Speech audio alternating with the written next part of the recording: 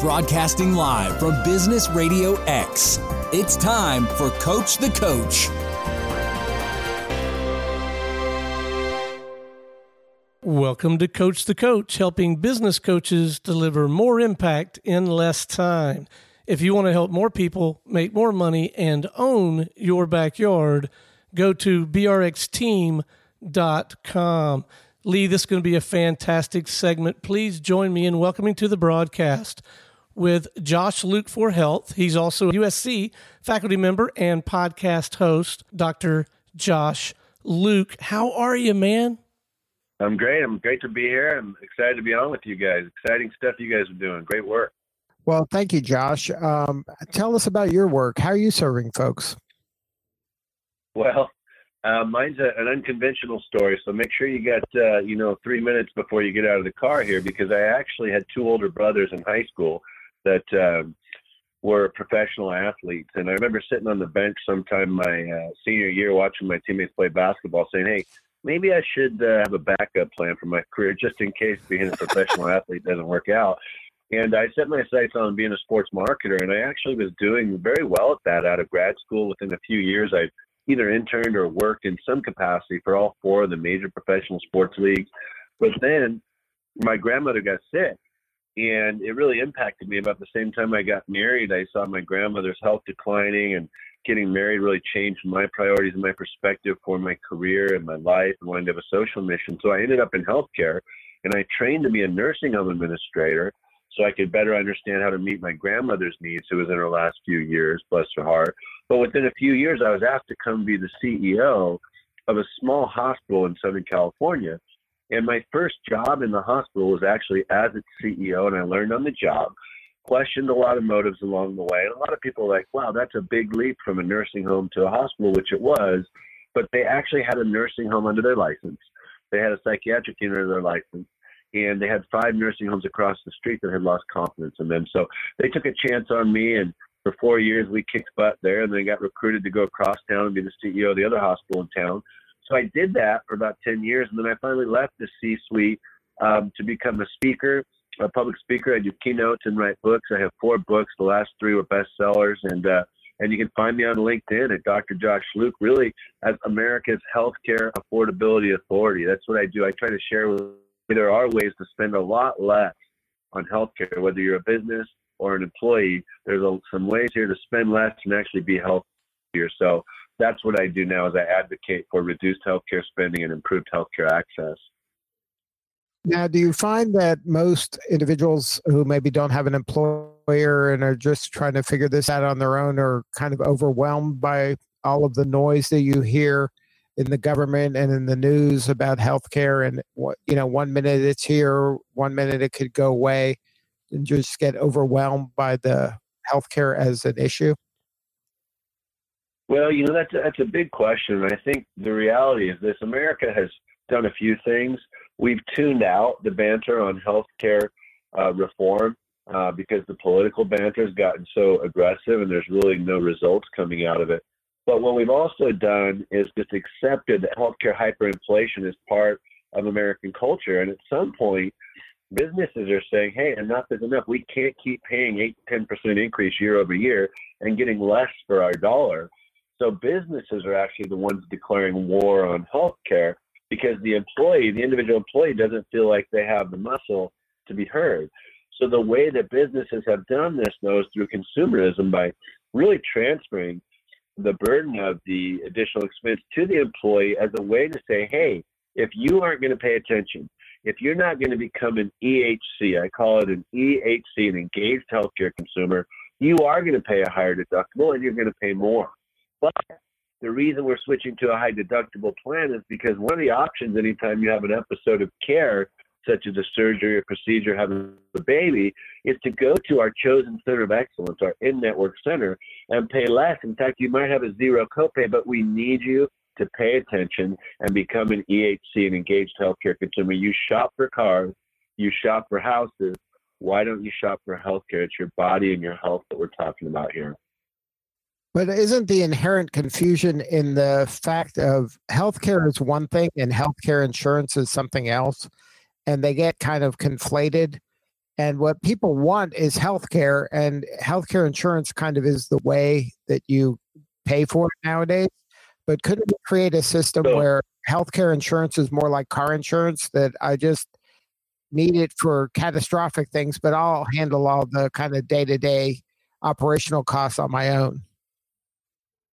Yeah, and I think what you hit on is just that other types of insurance are just catastrophic. And so you see a move in that direction, which is, of course, a move towards high deductible plans and an emphasis on consumerism in healthcare. But the reality is, you're right, that Americans have ignored health insurance and paid the extra amount because it's a frustrating topic, and naturally it's impacting their health. Let me ask you if you have ever heard of any of these companies, because there's a handful of companies last year that really declared war on healthcare hyperinflation and said, we're no longer going to pay this outrageous amount and these increases every year for healthcare because it's bankrupting our business. You might have heard of one of them. Let me just list a few.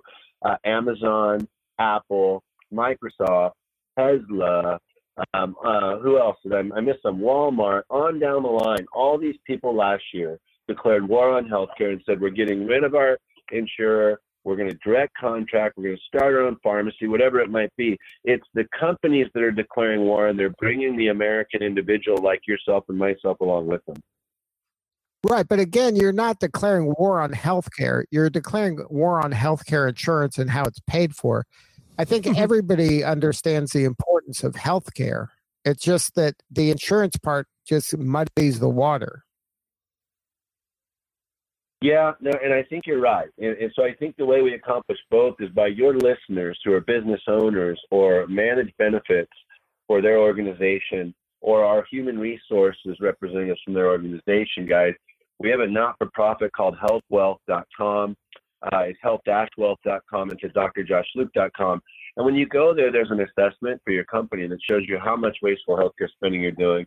There's a transformation hub that's about to launch where it's got all these different resources that you can use once you do that assessment to bring that cost down. But are you going to have the courage to be that person that declares the tipping point for your company? And I think you make a great point. Not the tipping point to declare war on healthcare, but declare war on healthcare insurance and delivery and access and how it's delivered.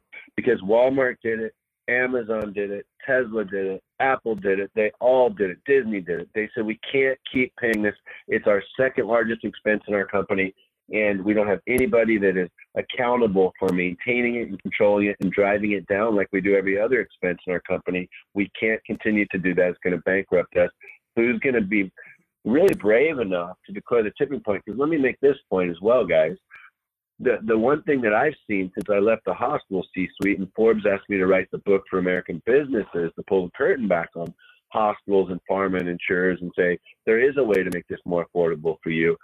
Since I became that healthcare affordability authority, one of the things that I've realized along the way is what's keeping HR directors and business owners from doing this is job preservation. Not so much business owners, but in big corporations, Fortune 500 and mid-market. If you're the HR director or VP or you're over benefits, you don't want to shake the tree and shake it up because employees aren't used to this. You haven't educated them. And so the question is, are you going to be bold enough? Because your company may go out of business if you don't. This hyperinflation has just been year over year for 15 years now. It's just been out of control. If you're just joining us, you're listening to Coach the Coach, helping business coaches deliver more impact in less time. If you want to help more people make more money and own your backyard, go to brxteam.com. We're visiting with Dr. Josh Luke, USC faculty member and podcast host, and he is with Josh Luke for Health. Josh, I've been listening to your conversation with Lee, and I got to tell you, anytime just the phrase healthcare comes up, I'm sitting on pins and needles. I'm lost. I'm buried.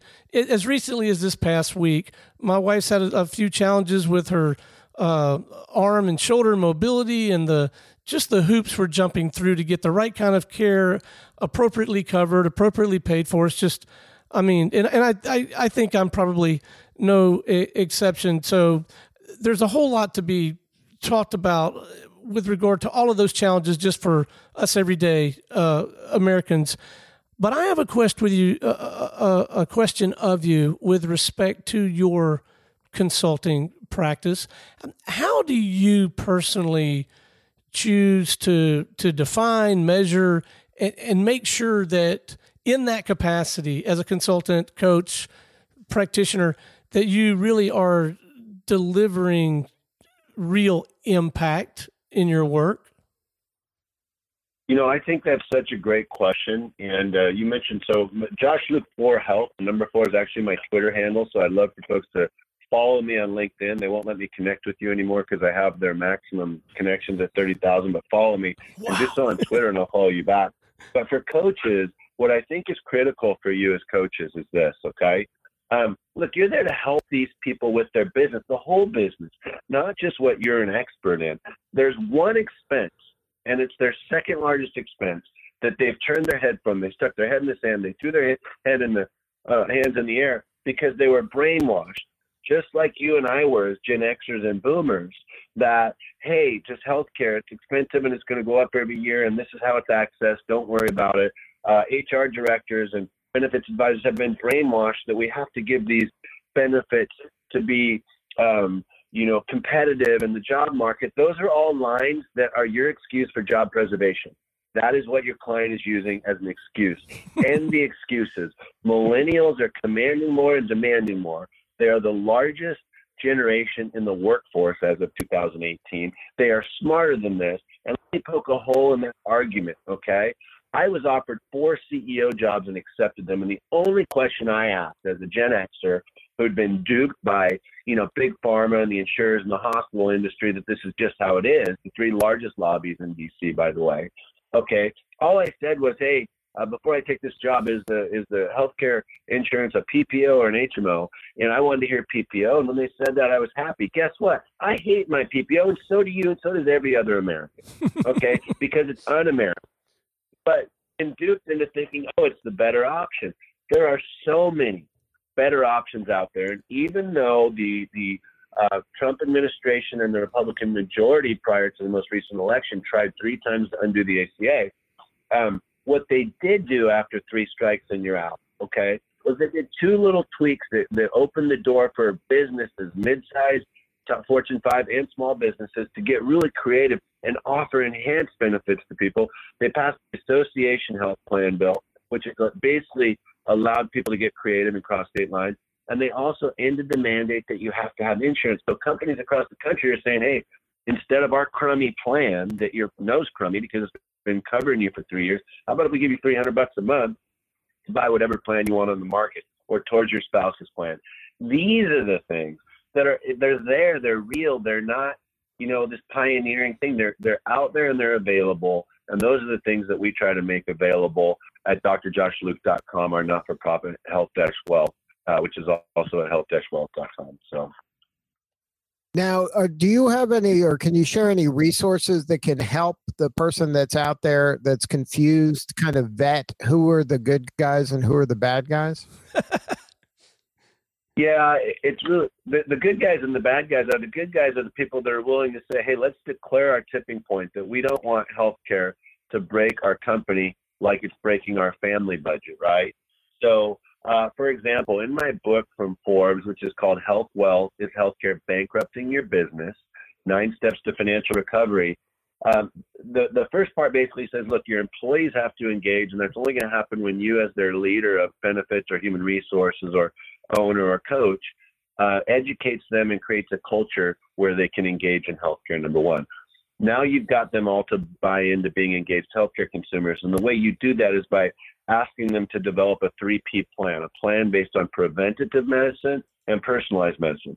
Once they've made the decision to do that, it's going to save them up to 30%, a couple $1,000s a year right off the bat, save the company tenfold that, okay? Now you look at those 9 steps, and here's what a few of them are. Get your DNA test done, your full genome sequence, so you know which medications work for you and which don't. You know which generic meds work for you at sometimes, a tenth of the price and which ones don't. You know at what dosage. Now you have your nutrigenomic makeup too. You know which foods are blockers and are not healthy for you. Then you can have your microbiome done. these are benefits that I encourage companies to provide to their employees to make sure that their employees are becoming EHCs as a retention benefit, right? At what point can we say, hey, our employees are going to we're going to offer them a free, DNA test as a retention bonus after 1 or 2 years on the job? These are important things that you can offer. What about naturopathic or integrative or functional medicine? They're really one and the same, but as Gen Xers, and again, guys, I'm a proud Gen Xer, but I really embrace and educate people on millennial culture, okay, because it's mainstream culture now. As Gen Xers, we were led to believe that if you're ill, you need a pill. Did you know in the 1950s and 60s, there were more than 120 university programs in the United States on natural and functional medicine? Why did those go away? They went away because Big Pharma, the biggest lobby in DC, wanted them to go away, and they wanted us to buy in to the thought process that if you're ill, you need a pill. And they won. I was brainwashed that way. And we were, think about in the 70s and 80s, and even in the 90s, these television shows about natural medicine. No. They called it Eastern medicine. There was always incense burning in the waiting room, right? It's Eastern medicine. It's witchcraft. No, guys, it's natural medicine that should be used to complement Western medicine. Know what you're eating. Know which drugs work on your body. Get a roadmap of your personal body and start down that path of personalized health and preventative medicine.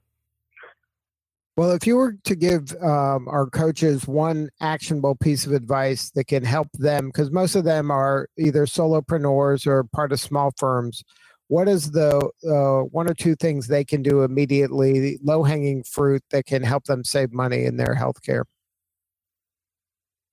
The simple steps right off the bat are engage, okay? I want you also to go to a website called GoodRx. Next time you need to buy a medication, type in your zip code, the name of the med, and it'll tell you what it costs everywhere with your insurance. You got to type in your zip code and your insurance, and it'll say, here's what it costs at every drugstore within 5 miles of you, or if you mail order it, or if you want it delivered. So that one right off the bat, particularly if you have a chronic disease or a family member who has a chronic disease, I want you also to ask next time you have a procedure or a test done or are going to have a baby, go to your HR director and say, hey, where is the Center of Excellence? Which hospital am I going to have a cheaper copay at? Because oftentimes your HR director might say, hey, we'll actually pay your copay if you go here because the employer saves $20,000 or $30,000. So these are all concepts you can read about in either of my Health Wealth books that are both available on Amazon. They're both bestsellers. I was really blessed that people responded that way to them. Health Wealth is Healthcare Bankrupting Your Business from Forbes. And then this year I just released Health Wealth for You from Advantage Media, both available on Amazon. They're both at 99 cents right now. There's a promo for your Kindle, so you can check that out. And as you mentioned, I do host a podcast, the Health Wealth Podcast, that you can find at drjoshluke.com. But we're relaunching it May 1st under the new name of Dr. Luke's Waiting Room, the Healthcare Authority Podcast. So we'll have a bunch of new episodes appearing then. Good stuff. Josh Luke, thank you so much for sharing your story today. It has been fun, guys. I love to coach, and I'm friends with all these coaches because there's so many of them on LinkedIn and Twitter, and I'm an advocate for social media and getting the story out there. So, coaches, thanks for listening, and if you want to reach out to me, you can find me on LinkedIn, the same way Lee and I met each other on LinkedIn, and let's connect and teach each other how to get better at what we do. All right. Thank you. Dr. Josh Luke can be found at drjoshluke.com. This is Lee Cantor for Stone Page. We will see you all next time on Coach the Coach Radio.